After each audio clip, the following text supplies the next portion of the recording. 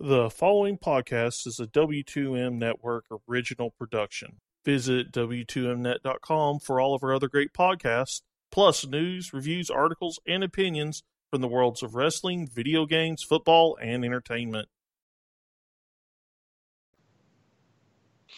And we are live to the W2M Network once again for the Kickoff, episode 21. Good evening, afternoon, whenever you're listening to this, everybody. My name is Harry Broadhurst. I am your host. Joining me, as per usual, at this time, and having to deal with him for a second day in a row for a third week out of the last four. What's up, Bisco? Have you enjoyed my present? No, I haven't, but that's beside the point. I think this is more of a tolerate than enjoy situation. Unfortunately, my news reporting for last week probably will not come to pass. But we'll probably talk about that more later. I'm pretty sure that's a So That Happened forthcoming here, Brandon, so you might want to hold off on that one, buddy. The other co-host for this evening's show would be none other than Erik Watkins. Just when I thought it was going to be lonely on my island, feels good. Okay. I'm so disappointed in myself for not sticking with my gut last week. You should have. I Your know. gut's usually right. So, I'm about to say words that I have not yet said this postseason. I'm rooting for Jacksonville on Sunday. Because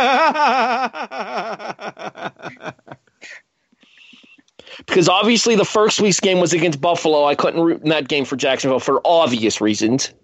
That must be painful for you, Harry, after having them blow you guys out the first week. Well, not quite blow you out, but... We lost by 7, sucker. You know what? Actually, they did me kind of a favor last week when they beat Pittsburgh, because now all these Steelers fans around here that were talking crap to me about my team, I can say, yeah, well, look who knocked you guys out too. Shut up. Not to mention, I'll get into it more, and So That Happened. Yeah, one of your players has a very big mouth. A couple of theirs had even bigger mouths, but we kind of redeemed ourselves. Well, I was referring to the post-game comments by one of your players. We'll get to it when we talk about this kind of stuff, and So That Happened. Let's go ahead and... Oh, yeah, the other person here as well is our executive producer, Sean Garmer, who will chime in here and there as necessary. And he's saying nothing, so we're moving on. All right, guys, so we kick off this show as we always do. It's time for Studs and Duds. Erik, stud, hit me.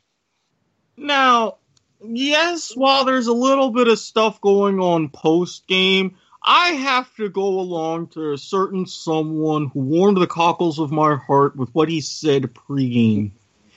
He mentioned a couple of scores about how he would accept a win. Boy, hell, one of them hit right on the button. Calais Campbell, I asked you before and I'll ask you again. Can you hit me up with some lotto numbers, or can you take me to Vegas? Because in your moment of being Nostradamus, you are my stud. Wait, did he actually call the final score of that game? Yes. He's like, if it comes 2-0, I'll take it. It comes 45-42, I'll take it. I'm here to get the win. That's impressive. That is impressive, Yes. especially considering none of us were expecting that much of a shootout. No, It was a lot of fun to watch, too. Yes, it was. Brandon, stud, hit me. My stud, he only scored 1 touchdown, but it was the biggest touchdown of the entire season. Stephon Diggs, a 61-yard touchdown run at the end of regulation to give Minnesota the win over New Orleans. I just want to state for a record how ridiculous the point after touchdown was in that game. Oh, God, that was hilarious to watch. The Saints sent their punter out there to be on the defensive line for the point after touchdown. Not only that, but just how long it took them to get everything situated, and for the refs to say, "Hey, we're not done here. You still need to kick the extra point." That was the most anticlimactic 61-yard walk-off I think I have ever seen in the history of sports. And everybody talks smack about me because I would have, had I been in the right mind, gone for 2 in that situation. I'm like, look, it's on you for sending out your punter, okay?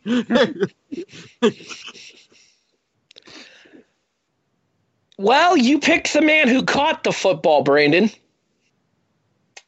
Yeah. I'm picking the man who threw the football. Not to mention, not only did he throw the football for that 61-yard touchdown pass, but earlier in the fourth quarter, he had led the Vikings down the field to kick a then-game leading field goal earlier. I am, of course, referring to the man who's the international backup of choice, Case Keenum. Minnesota, there is zero chance you keep this guy in the offseason. None. I wouldn't say that if they go on to win a Super Bowl and they pay him a ridiculous amount of money. Okay, that means Teddy Ballgame is gone then. Well, of course. If he wins a Super Bowl, even if he doesn't win a Super Bowl, just making the NFC Championship, Teddy Ballgame should be gone.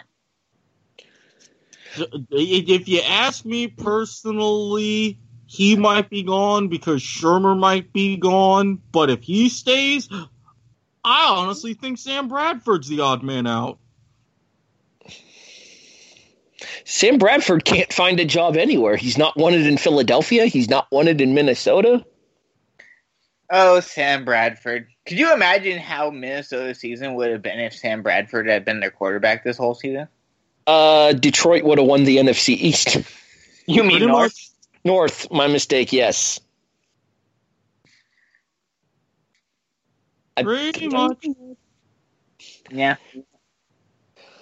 So my stud for the week is going to be Case Keenum. Let's flip down, drop it, reverse it. Brandon, I already know where you're going with this. Go ahead and say it. Do you know his name now? Yes, you told me. Okay, Marcus did you write it down? Marcus Williams. And for those of you who do not know, he was the cornerback who was on Stephon Diggs in that last play. It's a jump ball, and Marcus Williams just basically takes a dive. I mean, I don't know how many sports groups you guys are on. He got axe kicked by Booker T. What? He got axe kicked by Booker T. It happened. But have you, I don't know how many Facebook groups how many sports groups you guys are on Facebook. But have you guys seen all of the people saying, oh, there's no chance that can be legit? Because it's ridiculous that he just made that boneheaded of a play. Especially when you know time is running out. This is the last play of the game. You know they need a touchdown. It just boggles my mind. So what you're saying is the NFL is a work. Yeah. That's what a lot of people are saying right now. Well, I mean, to be fair, I kind of see the argument because I was even looking at that game and we were talking on our Facebook chat. I mean, they were like, 26 seconds left at 2 timeouts. It's unlikely but doable. I'm like, yeah, I've seen weird things happen. This could happen. So you go to the final play, 10 seconds left. Right before the snap, I said, yeah, it could be done, but boy, hell, do they need a miracle. Look what happened no longer than 5 seconds after I finished typing that very sentence. I feel like the appropriate thing to do here would be to infringe copyright and go, there can be miracles. And on that note, Eric Dud hit me. Now, see, I respect my dud. I've seen my dud in a lot of big games. My dud as a player and coach, NFL legend. I get that. But Dick LeBeau, Seriously. The Patriots are handing it to you. You don't think to yourself, hey, maybe I need to make one or two adjustments in how we match up against Gronkowski and some of these others, rather than just trying to do the same thing over and over and over and over and repeatedly get burned? Come on, Dick, you're better than that. No, that was way too dud-word for this week. Is it just me, or does anybody else get a my dud has a first name OSCAR vibe from that? There, the way he prefaced it. You Oscar Mayered your dud, Eric. Yeah. I'm sorry, I'm sitting over here trying. Good thing I ate dinner, because I would really be craving hot dogs right now. I had to stifle a giggle because I just immediately thought of Oscar Mayer baloney for some reason. Which, speaking of which, that Tennessee defense and the vast majority of those referees were full of baloney. Hey, segue. My dud for the week is going to be the Pittsburgh Steelers defense. You're at home. Yep. It's the number 2 seed in the American Football Conference. Correct. It is Pittsburgh, Pennsylvania. It is 17 freaking degrees. And you let Jacksonville hang 45 on you. Yeah, even I was impressed. You know what? My Bills offense may have horrendously let me down in the final game of the regular season by only scoring 3 points, but damn it, we only allowed 10.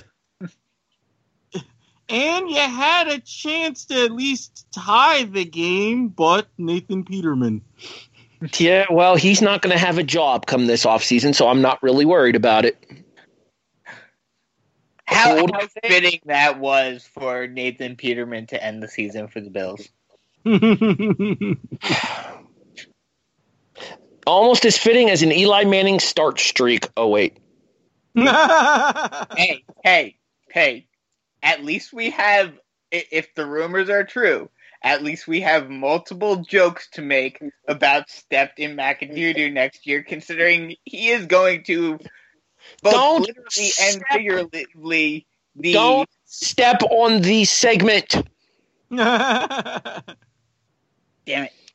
We have a So That Happened to come up still. Leave me something to work with. Anywho. I can hear Eric laughing over there.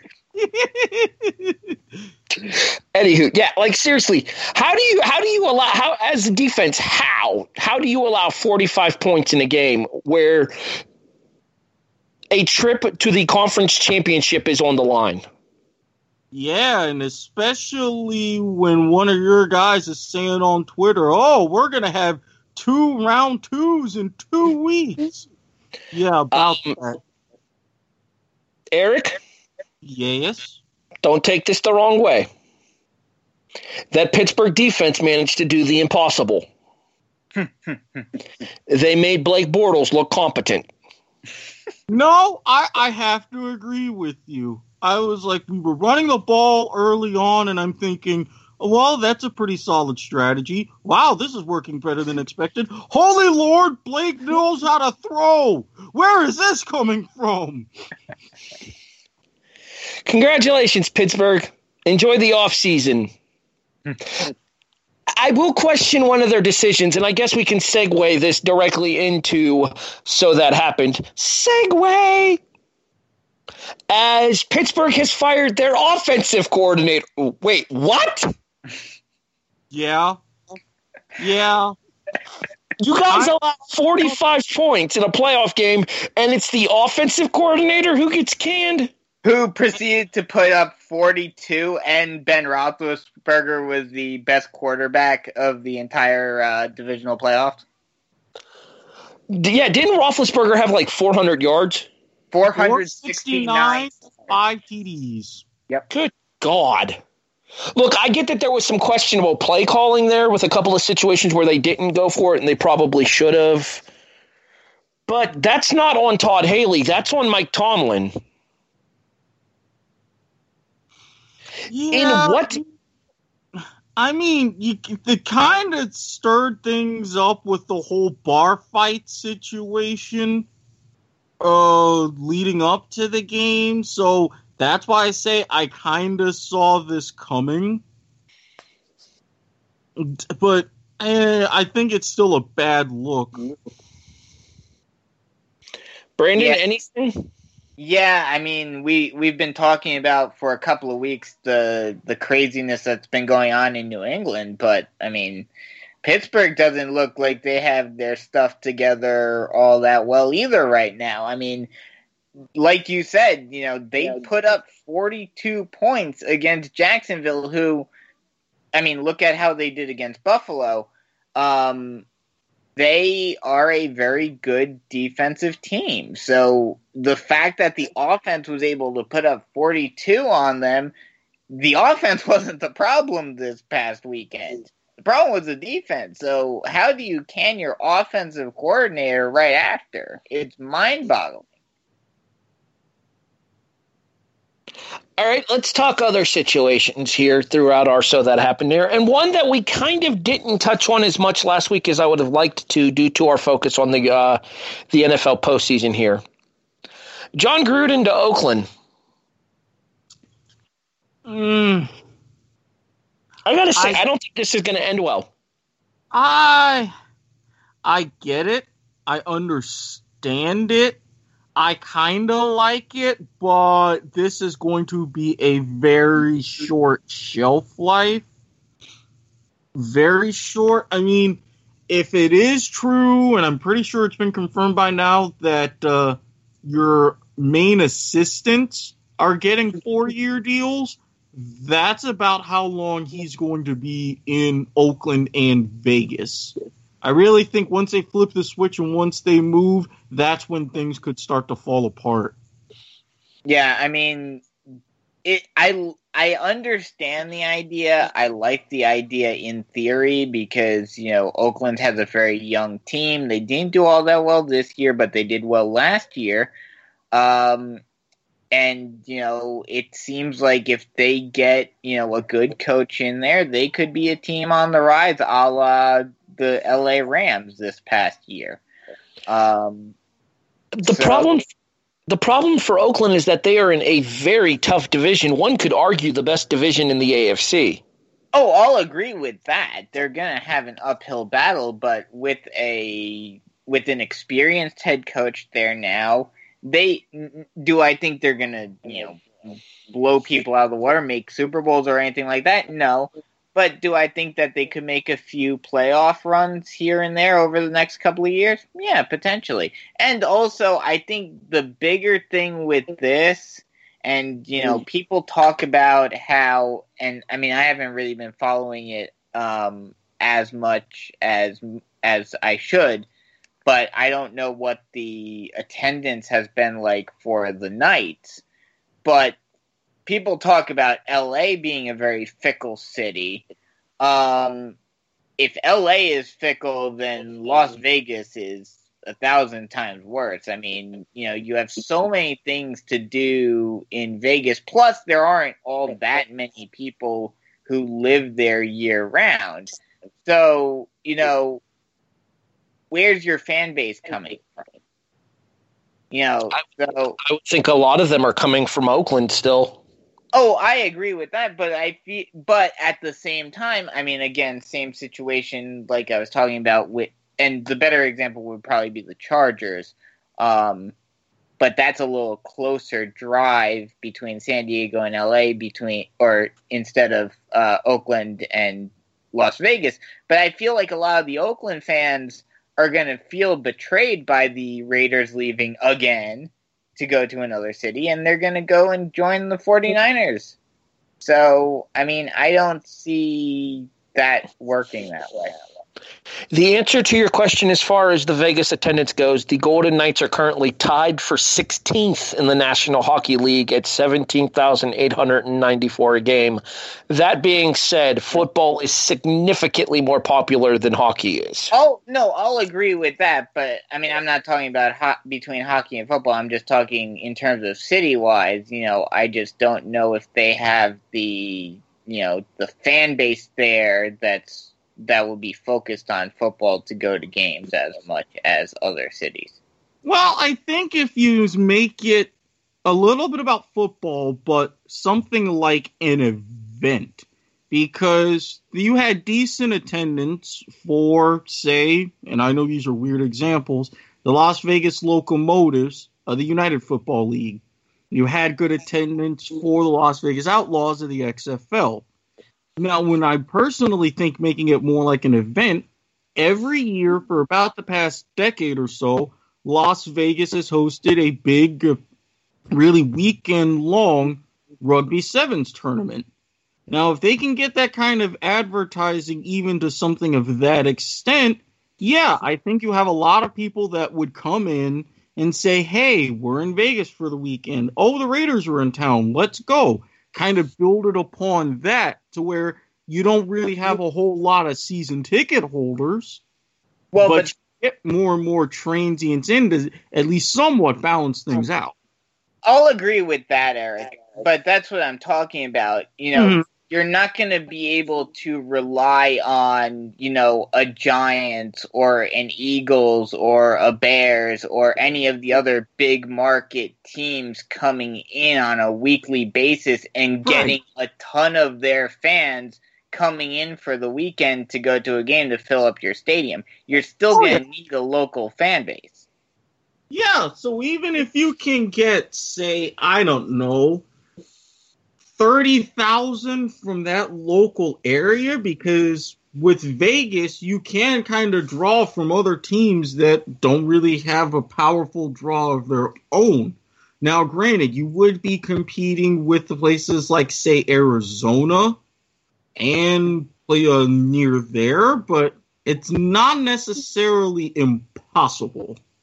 Yeah, I'll agree with that. But like I said, I just don't know how well it's going to work. But what I was saying in regards to Gruden with this is that I do think that's one of the big reasons why they are bringing him in instead of maybe, a younger coach that may be able to help them more on, more for the longer term, is they're trying to bring in a big name that can draw, like Eric was saying.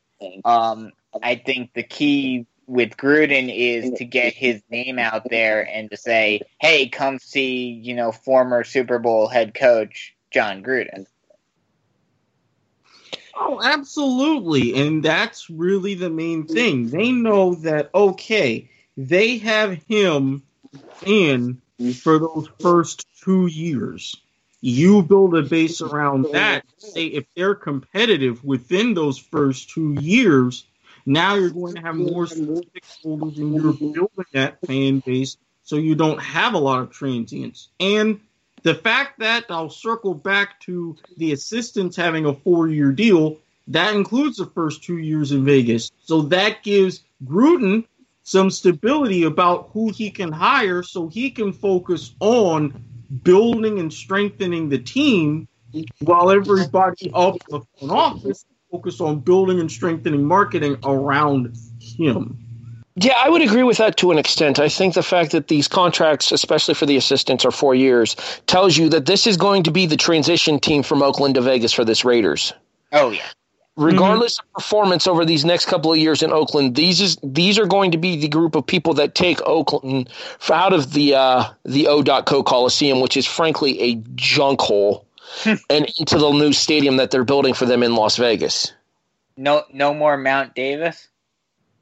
That place is. I hope the A's get a new stadium soon because that thing needs to be blown up. I would assume they would because I don't think the A's are going to want to stay in a football stadium. The A's have been trying to get and angle their own stadium. I want to say as far north as San Jose. Yeah, they were talking about San Jose a while back. But there's been so many issues. It's going to be down to them in Golden State, and the Warriors is the only two attractions in the city.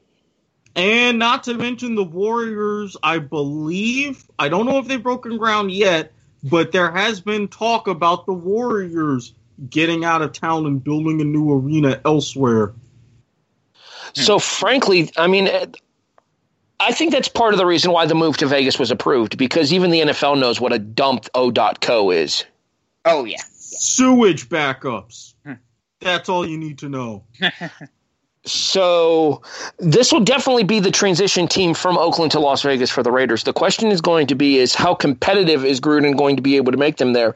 I will say this much. I think that him working as an analyst the last couple of seasons for Monday Night Football does him a great benefit as he's going back into being a head coach, because he had the opportunity to scout almost from an overhead perspective of these players that will become free agents this season, players that will become free agents next season off of their rookie contracts from the time that he was doing Monday Night Football. This could work out very well for Gruden and the Raiders, in my opinion. Yeah. I mean,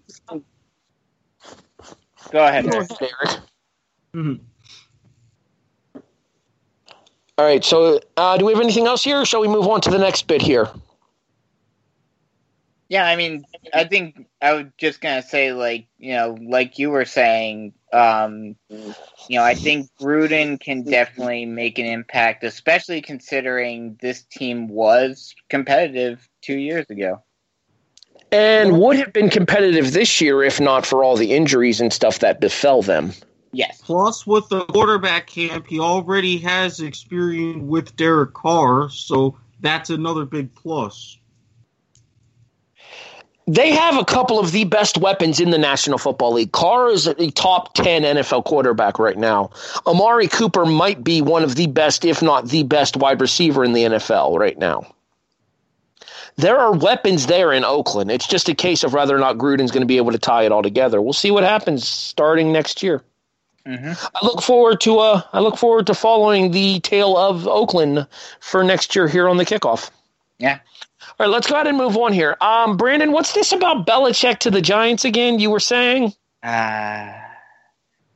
Rumors have come out that the current leading candidate for the head coaching job for the New York Football Giants is none other than Minnesota coordinator Pat Shurmur. Are you okay with this hire? I mean, if he's able to repeat what he's done in Minnesota, yes, I am. But I do not want... like we've been talking about last week, and I think we talked about it the week before last, this whole caveat of if he goes, Case Keenum comes with him. No, that's not going to work with the Giants because Eli Manning is still the quarterback in New York right now. You assume Eli Manning is still the quarterback in New York. No, I don't assume. I'm saying it outright. I'm telling you that you're wrong. That is probably, I mean, the losing didn't help, but McAdoo benching Eli was kind of the last straw for the ownership. Okay, let's look at it this way. Even if Shurmur does come and bring Keenum with him, what happens if something happens to Eli again? Wouldn't you like to have somebody like Keenum backing up Eli? Oh, absolutely. But as long as they made that caveat that, Eli is still our quarterback, you can bring Keenum over and have him learn under Eli even more than he already has and have him be the quarterback of the future. I would still give Eli at least next year to make another run. Okay, this is all under the assessment that Eli actually wants to return to New York. Eric, where do you fall on this? I don't really know if Eli does. I mean, when you're one of those few guys that's mentioning retirement and you're building up the crowd to give you the kind of a hero send-off like they did at the end of this season, you don't want to all of a sudden say, oh, just kidding, I'm coming back, because you don't perform like, injuries aside, he had only about a decent season at best. You have another one of those after this, those fans are going to be very quick to turn on you. And I think Eli's reading the tea leaves and saying, yeah, my time here is done. If I decide to keep playing, I'm going to play for someone else. So that's why I think it's really more of a bonus if you do have Case Keenum, because let's face it, your other quarterbacks that you have right now are either terrible or untested. A lot by design. Yeah. Well, I'll qualify my statements with what you said, Eric, and say if that is the case, if Eli has gone to John Mara and said, I am retiring at some point during the offseason, so don't worry about me, then I am perfectly fine with this hire, because then you're bringing in, now the issue is, yes, Case Keenum has said that he wants to leave with him if he does leave, but Minnesota isn't going to like that, especially if they're able to get past Philadelphia and make it to the Super Bowl, or even better if they win it. So, I mean, this is going to be very interesting to see over the offseason, especially depending upon what happens over these next couple of weeks with the playoffs. But, I mean, if they can get Shermer and Case Keenum after they won a Super Bowl, I'm all for it. I don't think that that Keenum leaves Minnesota if they do win the Super Bowl. I agree with what you said earlier in the show, Brandon. I don't think Keenum leaves Minnesota if they win the Super Bowl, but that could lead to end up being Shermer coming in and bringing Sam Bradford with him. Oh, God. Oh, no. No. And then, let's also think about this.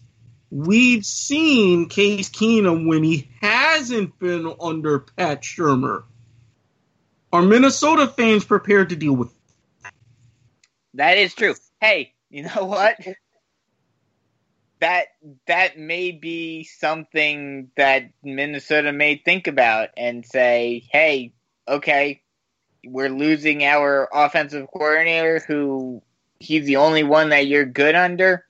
We'll take our chances with Sam Bradford. And Teddy Bridgewater. Yeah. More so especially considering, did you say this is his last year, right, on his contract for Keenum? Yes, he's an unrestricted free agent at the end of the season. So, yeah, I mean, if he's a free agent and Shermer leaves, goes to New York, and Keenum says, I'd rather go with him, and takes an offer from the Giants, yeah, that could easily work. Let's see, what else do we have here? Eric, do you have anything you want to touch on here? Just highlighting the generosity of our dear fans who we've really gotten it together after the unfortunate Seattle incident. We were nice enough to send Big Ben turnovers as a thank you and as a good luck towards next season and helping him to propel our success here in 2017. And we did it right. We sent him apple, cherry, and blueberry because we're thoughtful like that. You guys are absolutely terrible people. So, speaking of paying it forward, let's go ahead and talk about the Cincinnati Bengals fans here, shall we? Oh, yes. So you guys know the big thing that broke the last week of the regular season about how Buffalo fans showed up and showed out for Andy Dalton's charity? Yeah. Mm-hmm. Yeah, well, it turns out Cincinnati fans are doing the same for Blake Bortles is now that they've knocked Pittsburgh out of the postseason.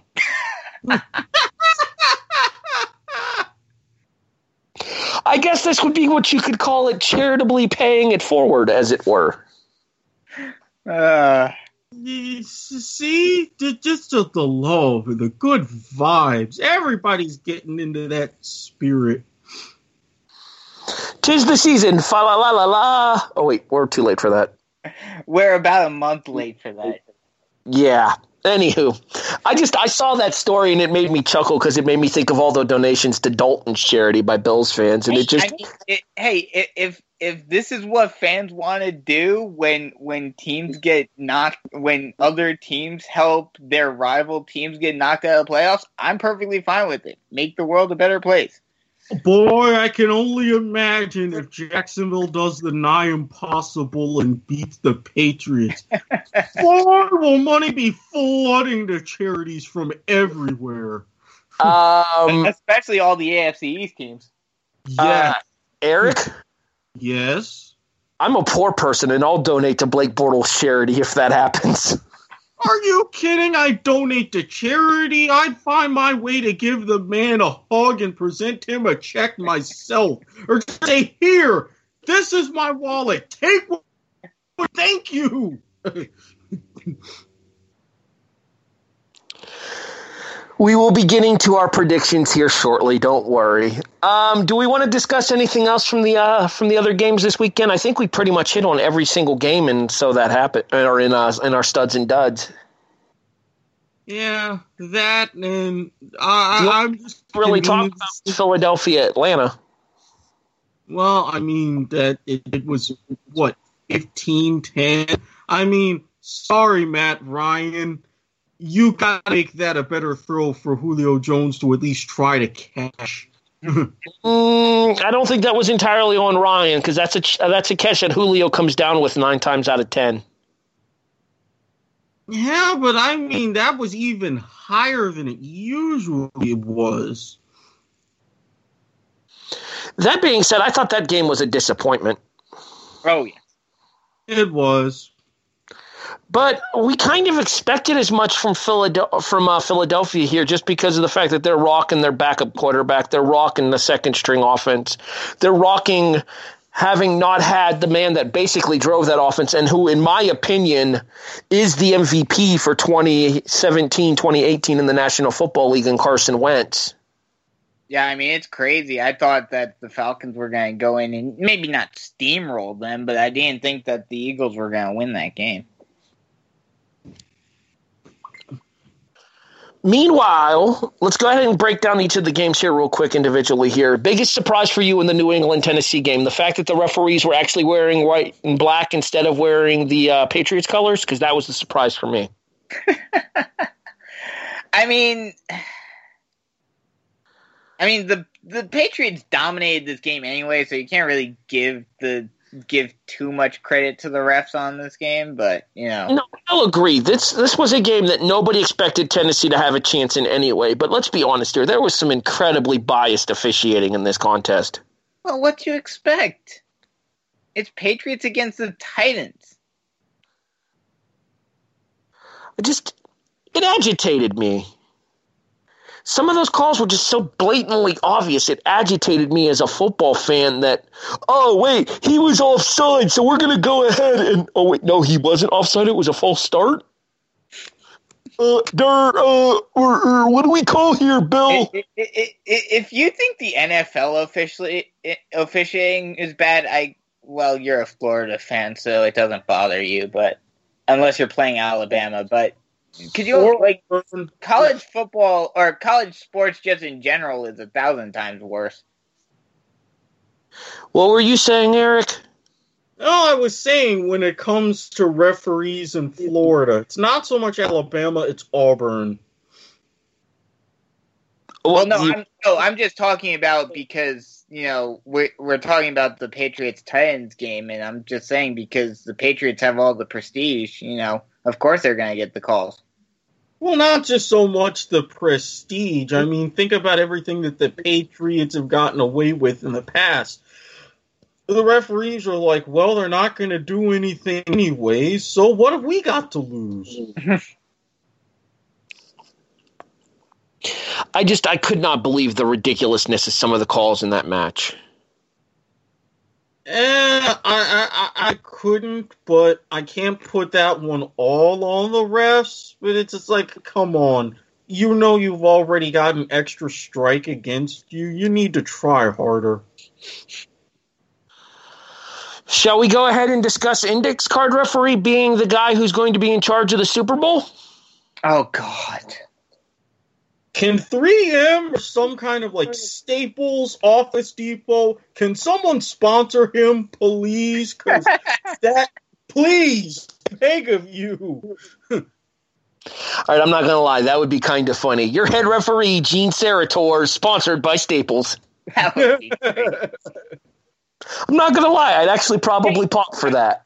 Hey, I mean, considering how much sponsorship deals are for the Super Bowl and how much those commercials are worth and everything, I'm sure that Staples or Office Depot or Office Max or whoever would be jumping at the bit for that. Exactly. Yeah, we'll take an official referee sponsorship. We're good with that. Yeah. Well, that was easy. First down. Damn it. You popped me, Eric. How dare you? You're welcome. All right. Do we have anything else to touch on and so that happened before we move on to our final segment for the week? Jalen Ramsey, there's a bye week before the Super Bowl, bro. What with that chokehold? Did AJ Green do something to you that we don't know about? Because you can't. No, that was a bad. Maybe he's just overlooking New England because he thinks they're going to beat their butts so handily. Yeah, but then he says, "Okay, we're going to go next week, and then we're going to go the week after and win again." Sorry, but the Pro Bowl ain't worth that much to you. You're forgetting the game, Jalen.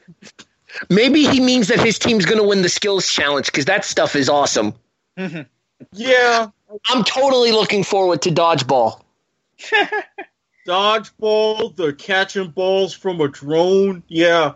Kudos to the skills challenge. They're doing it right. The NFL one, the quarterback one with the moving targets and stuff, having to throw them through the screens and stuff, that's pretty cool too. I still like baseball and basketball the best when it comes to the non-game based All-Star game stuff. Yeah, but it needs to stop being on a Monday for the All-Star game because it keeps running up against Monday Night Raw, and I can't have that. Yeah, I know. And then the All-Star game runs up against SmackDown. I have to decide what I'm going to watch. Am I going to watch Raw? Am I going to watch the Home Run Derby? Am I going to watch Raw? Am I going to watch the... And now I'm doing podcasts for him, and I don't really have much of a choice.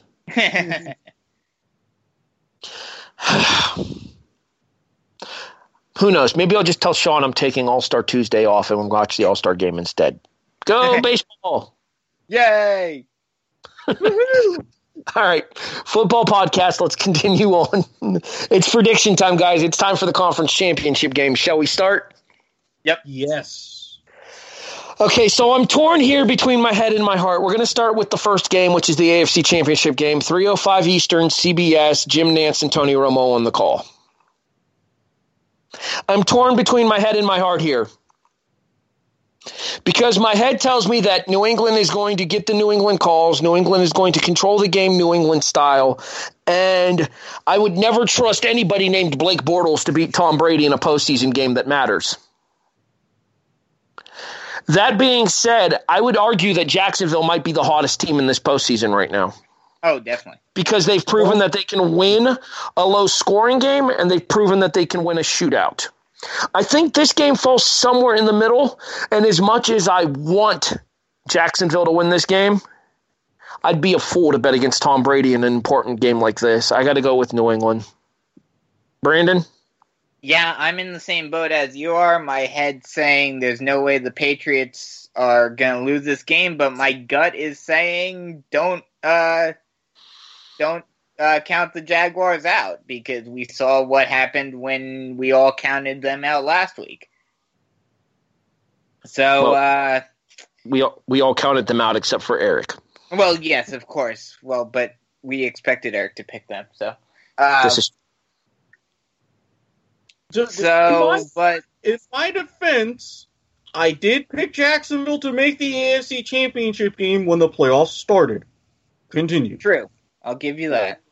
I can't, like Harry said, I can't bet against the Patriots, especially in Gillette. I think it's going to be a close game. I think it's going to be closer than the 8.5 line that they have on this game. I'm going to say 28-21, Patriots. I'm sorry, did you say the line was 8.5? Yeah. I saw 7.5 last I remember seeing it. I'm looking at ESPN right now, and it says 8.5. Well, either way, that's funny because the line opened at 9.5. Wow. That tells me a few things. Interesting. However, I see two situations. I see a Jacksonville team with a head coach, although in a much less dramatic, much less meaningful situation, has gone to Gillette and beaten the Patriots and Doug Marrone. I see a man in the front office who, as a head coach, has beaten the Patriots twice in the Super Bowl. I see the weather being a little bit of an advantage as well. A nice balmy 45 degrees. That's very tolerable for this Jaguars team. But there's a bigger situation that haunts me even more.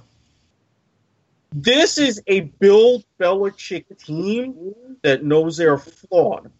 But this is a Bill Belichick that knows I've got all of my eggs in this basket for this season, for this run, because afterwards, I'm laying waste and I'm gone. I would rather do that with one more ring on my finger to throw one last double tall man to Robert Kraft, and then I go off golfing or doing whatever. While my heart says Jacksonville, and I'm picking them to cover easily, even at as little as 7.5, New England, they've got too much more to lose.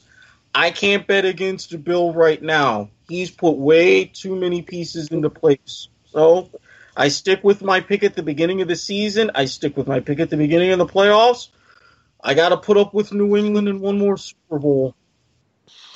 Yeah, I was right there with you. I picked New England to win the NFC as well, although I had them losing to the Packers in the Super Bowl, which, frankly, I still thought could have happened until Rodgers got hurt. True. So I'm going to have to stand by my prediction as well that the Patriots win the AFC. I don't have to like it, and as a Buffalo Bills fan, I don't. But I don't see it. I don't see that this Jacksonville team being capable of knocking New England off. I think this game will be a lot closer than Vegas thinks it is. I'm actually somewhere in the neighborhood of 27-21. I would say even 27-24. But at the same time, when it comes down to crunch time, it comes down to who do I trust more, Blake Bortles or Tom Brady? That's an obvious answer. Oh, yeah. And I honestly see it as, well, and I say think of it this way. You only have to put up with this for about another 3 weeks. Then the Patriots are perfectly set up to be mediocre. To wit, I say good fucking riddance. Oh, you and me both. Let's move over to Brandon's side of football here. Let's move over to the NFC. And those Eagles, those logic-defying Eagles, who frankly had no reason to beat Atlanta but somehow did, host the Minnesota Vikings for the NFC Championship game at Lincoln Financial Field. And the Vikings, who had no reason to beat the Saints, should have had no ability to win that game either if Marcus Williams knew how to go for a tackle instead of an interception. Yes, precisely. Your announcers for this game, this is the 7 o'clock game on, is it 6:30 or 7? I think it's 7. 6:40. 6:40 on Fox. It is the Fox game. Your announcers will be Joe Buck and Troy Aikman. Or So if you're they'll like be hitting me, on the Eagles the entire game. or if you're like me, your announcers will be whoever has the Westwood One radio broadcast. All right, I went first in the AFC game. So Eric, I'm going to let you go first here since you went last. Well, everybody got on me for picking Minnesota, and you were all just a miracle catch away from making me look real stupid. I admit it. However, yes, Atlanta isn't entirely the best defense. Yes, they've got some issues, and Nick Foles as an individual had a above-average game. That said, you're at home, and you only managed to get 15 points. Even with what Drew Brees did, look what he had to do in the second half to give his team an opportunity to win. That was your all-time Hall of Fame type of performance right there. I don't see Nick Foles coming close to that. It's going to be another low-scoring game. It's going to be another slobber knocker, but I'm sorry. Minnesota's got this one. Yeah, as it turns out, I picked a team from the NFC North to win the NFC this year. I just picked the wrong team from the NFC North to win the NFC this year. If this is Carson Wentz against Case Keenum, I'm taking Carson Wentz every day of the week and twice on Sunday. Easily. This is Nick Foles against Case Keenum, and that's a wash. The defining thing here will be the defense. And a defense that got shown up in the second half against New Orleans is going to come ready to play on Sunday night. The Purple People leaders take the NFC. Minnesota wins 35-27. Did I just hear you correctly, Harry, that Nick Foles will be back for this game? Or, let me... Wait, I thought you meant Carson Wentz is going to be back now. I said if this was Carson Wentz, I'm taking Philadelphia. Yes, okay. Yeah, I mean, I want to, and this is shocking coming from a Giants fan, but I want to say the Eagles are going to win this game. But, yeah, I think I have to agree with you guys. I mean, the Eagles pulled out a shocker against Matt Ryan in Atlanta, at Lincoln Financial this past weekend. But I think the miracle continues, especially after the high. Now, the only thing that I'd have to be worried about, especially with this being a pretty young Vikings team, is them to have a little sugar high from that win last week. And them coming in a little sloppy and falling behind to start off the game and then having to play catch-up, and that may hurt them. But I do think that the Vikings are going to figure out a way to pull this one out. That actually reminds me of something there, just completely off topic to the conversation we were just having here, because those are our full predictions. All three of us have New England versus Minnesota as our title game. Did you guys see the meme about the Steelers after the game against Jacksonville? No. Mm-mm. It's appropriate that they play at Heinz Field because the entire game they were playing catch-up. That's a good one.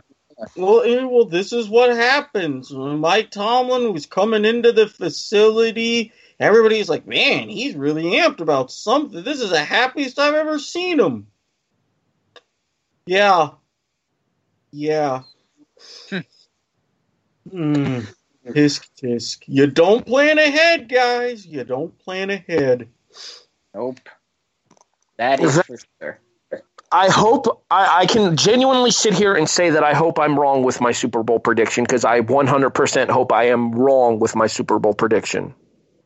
I've been hoping I was wrong, but yeah, still a big-time deal, don't you know? Vikes could be the first team to break the ice and host a big one. Eric suddenly turned Canadian on us. Canadian, Minnesotan, close enough. Minnesota borders Manitoba. I have friends in Winnipeg. They get it. Not to mention, Sean would never forgive me if I went the entire episode without doing that. What's that all about, eh? Apologies to our friends in Canada. That one wasn't on me. In Minnesota, apparently. All right, Brandon, let's go ahead and talk about it here since we didn't touch on it and so that happened. But we are going to officially announce it for next year if it does come to fruition. Apparently, we will be getting, if rumors are to be believed, we will be getting Stepton McAdoo next year when he goes to the appropriately named team, the Cleveland Browns. The, shall we say, crappiest team in the NFL. The jokes are there for your enjoyment. We don't have to make the jokes, folks. They make themselves. Yes. I'm sorry. When the weather even trolls you as a football team, you're bound for this to happen. I mean, when the weather lets everybody know they went 0-16, and by the way, they're having this parade. This is a gift that keeps on giving. I live an hour outside of Cleveland. You need to go to this and give us an eyewitness report of this. Yes. I have to try to make a Browns game next year just to see Stepton McAdoo firsthand. You know what the good news is? His tickets will be cheap because this team is awful. Yeah, I'm pretty sure you can get a good deal on StubHub. I'll buy that for $1. Especially if he does become the head coach and that does become a segment next year.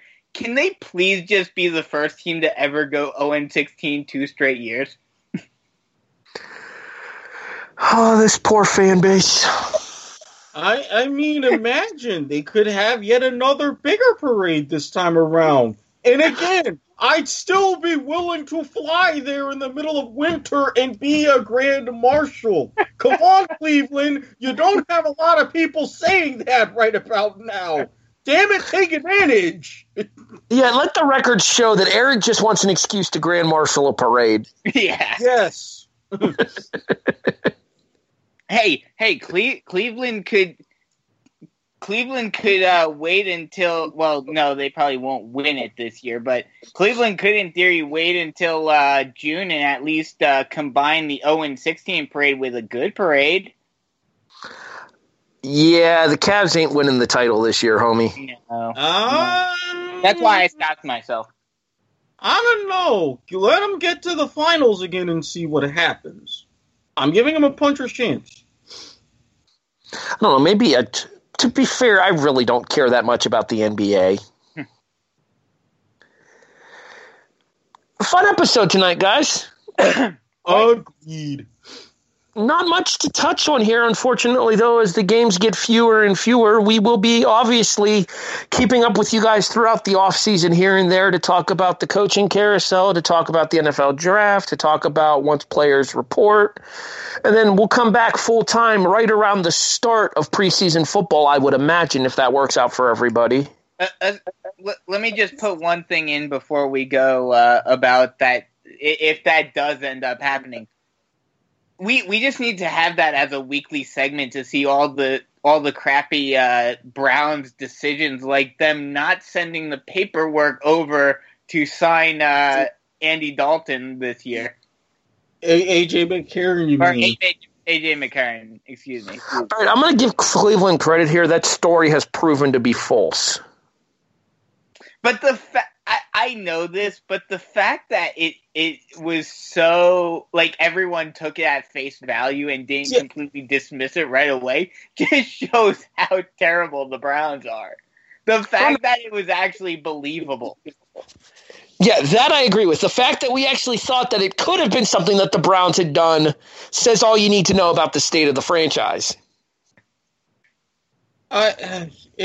Just say no more. There are some things that just shouldn't be plausible, and yet here we have a head coach who's going to jump in a lake. And they're going to proceed to sign a head coach that everyone already calls McAdoo. If If there is anything more Cleveland than Hugh Jackson getting sick and being unable to coach the Browns after jumping in the lake, I don't know what it would be. Then immediately signing Ben McAdoo. He was like, all right, McAdoo, well, you're already offensive coordinator. Yeah, we're just going to promote you, whatever. You deal with this. Eric, where else can people hear you here on the W2M network and find you elsewhere?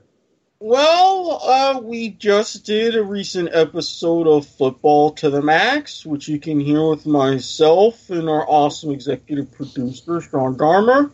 We will be tuning up within the next couple of weeks, I would assume, because there's been a lot of big stories happening for Soccer to the Max as we slowly begin the countdown to the World Cup. I'm making arrangements for the Season 2 premiere / catch-up megatacular of Point of Viewer, so stay tuned for that one. And as the off-season progresses, be prepared to read more of my musings on RaiderRamble.com. Especially now that the Raiders have a new coach to ramble about. Exactly. Not to mention, I need to officially find a way to angle a business trip to Vegas. I wonder if that would be expensible.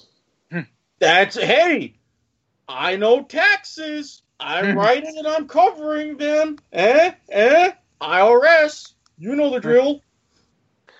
I'm going to go back to dealing with an IRS of a different kind, specifically one named Michael K. Wall Street. Or Vincent K. Wall Street. Michael K. Wall Street. They couldn't make up their mind what they wanted to call him on WCW, could they, Brandon? No, they could not. And why would I be bringing up WCW right now by any chance? Do you happen to know? Because Harry and I are in the planning stages of creating a new wrestling show talking about the Monday Night Wars. We'll keep everybody up to date as far as how that comes along. In addition, we're going to be bringing fantasy football back to the W2M network next season as well, and Brandon will be in charge of that along with Jason Teasley. Brandon, go ahead. Yep, we'll be starting off with a year in review the week after the Super Bowl, and then next year, well, we'll probably get a little bit more, talk a little bit about the NFL draft, and then get into the full swing of things in August with all you need to know about your fantasy draft, and then go week by week on the top performers and everything you need to know about fantasy football next season. So be on the lookout for that. It almost feels like Studs and Duds is getting its own show. Pretty much, yeah. You know, if you happen to enjoy the football conversation on this show and the banter between myself and Brandon, it turns out that, unfortunately, due to some familial circumstances, Liz Puglisi was unable to do the SmackDown Live and 205 Live reviews this week, so Brandon filled in for her. Thanks again for that, Bisco. I appreciate it. No problem. It's always fun talking football and wrestling with you and getting to torture you 2 days in a row. Oh, torture's a strong word. Dilly-dilly. Pit of misery! Dilly-dilly! Although now I'm looking at a cease and desist. But, yeah, so if you want to, go ahead and check out Brandon Biskobing filling in for Liz Puglisi with me on the SmackDown Live and 205 Live / Mixed Match Challenge reviews. In addition, me and Patrick Ketza will be back not this Sunday, but next Sunday with Wrestling Unwrapped Reacts to the 2018 Royal Rumble. Regular episodes of Wrestling Unwrapped, but that's all, folks. Pick up once again the Sunday after the Super Bowl, February 11th. So, for our executive producer, Sean Garmer, Erik Watkins, Brandon Biskobing, I'm Harry Broadhurst, thanking you for listening to The Kickoff here on the W2M Network, available online at W2Mnet.com. We'll talk to everybody next Wednesday night for the Pro Bowl, I guess. The following podcast is a W2M Network original production. Visit W2Mnet.com for all of our other great podcasts, plus news, reviews, articles, and opinions from the worlds of wrestling, video games, football, and entertainment.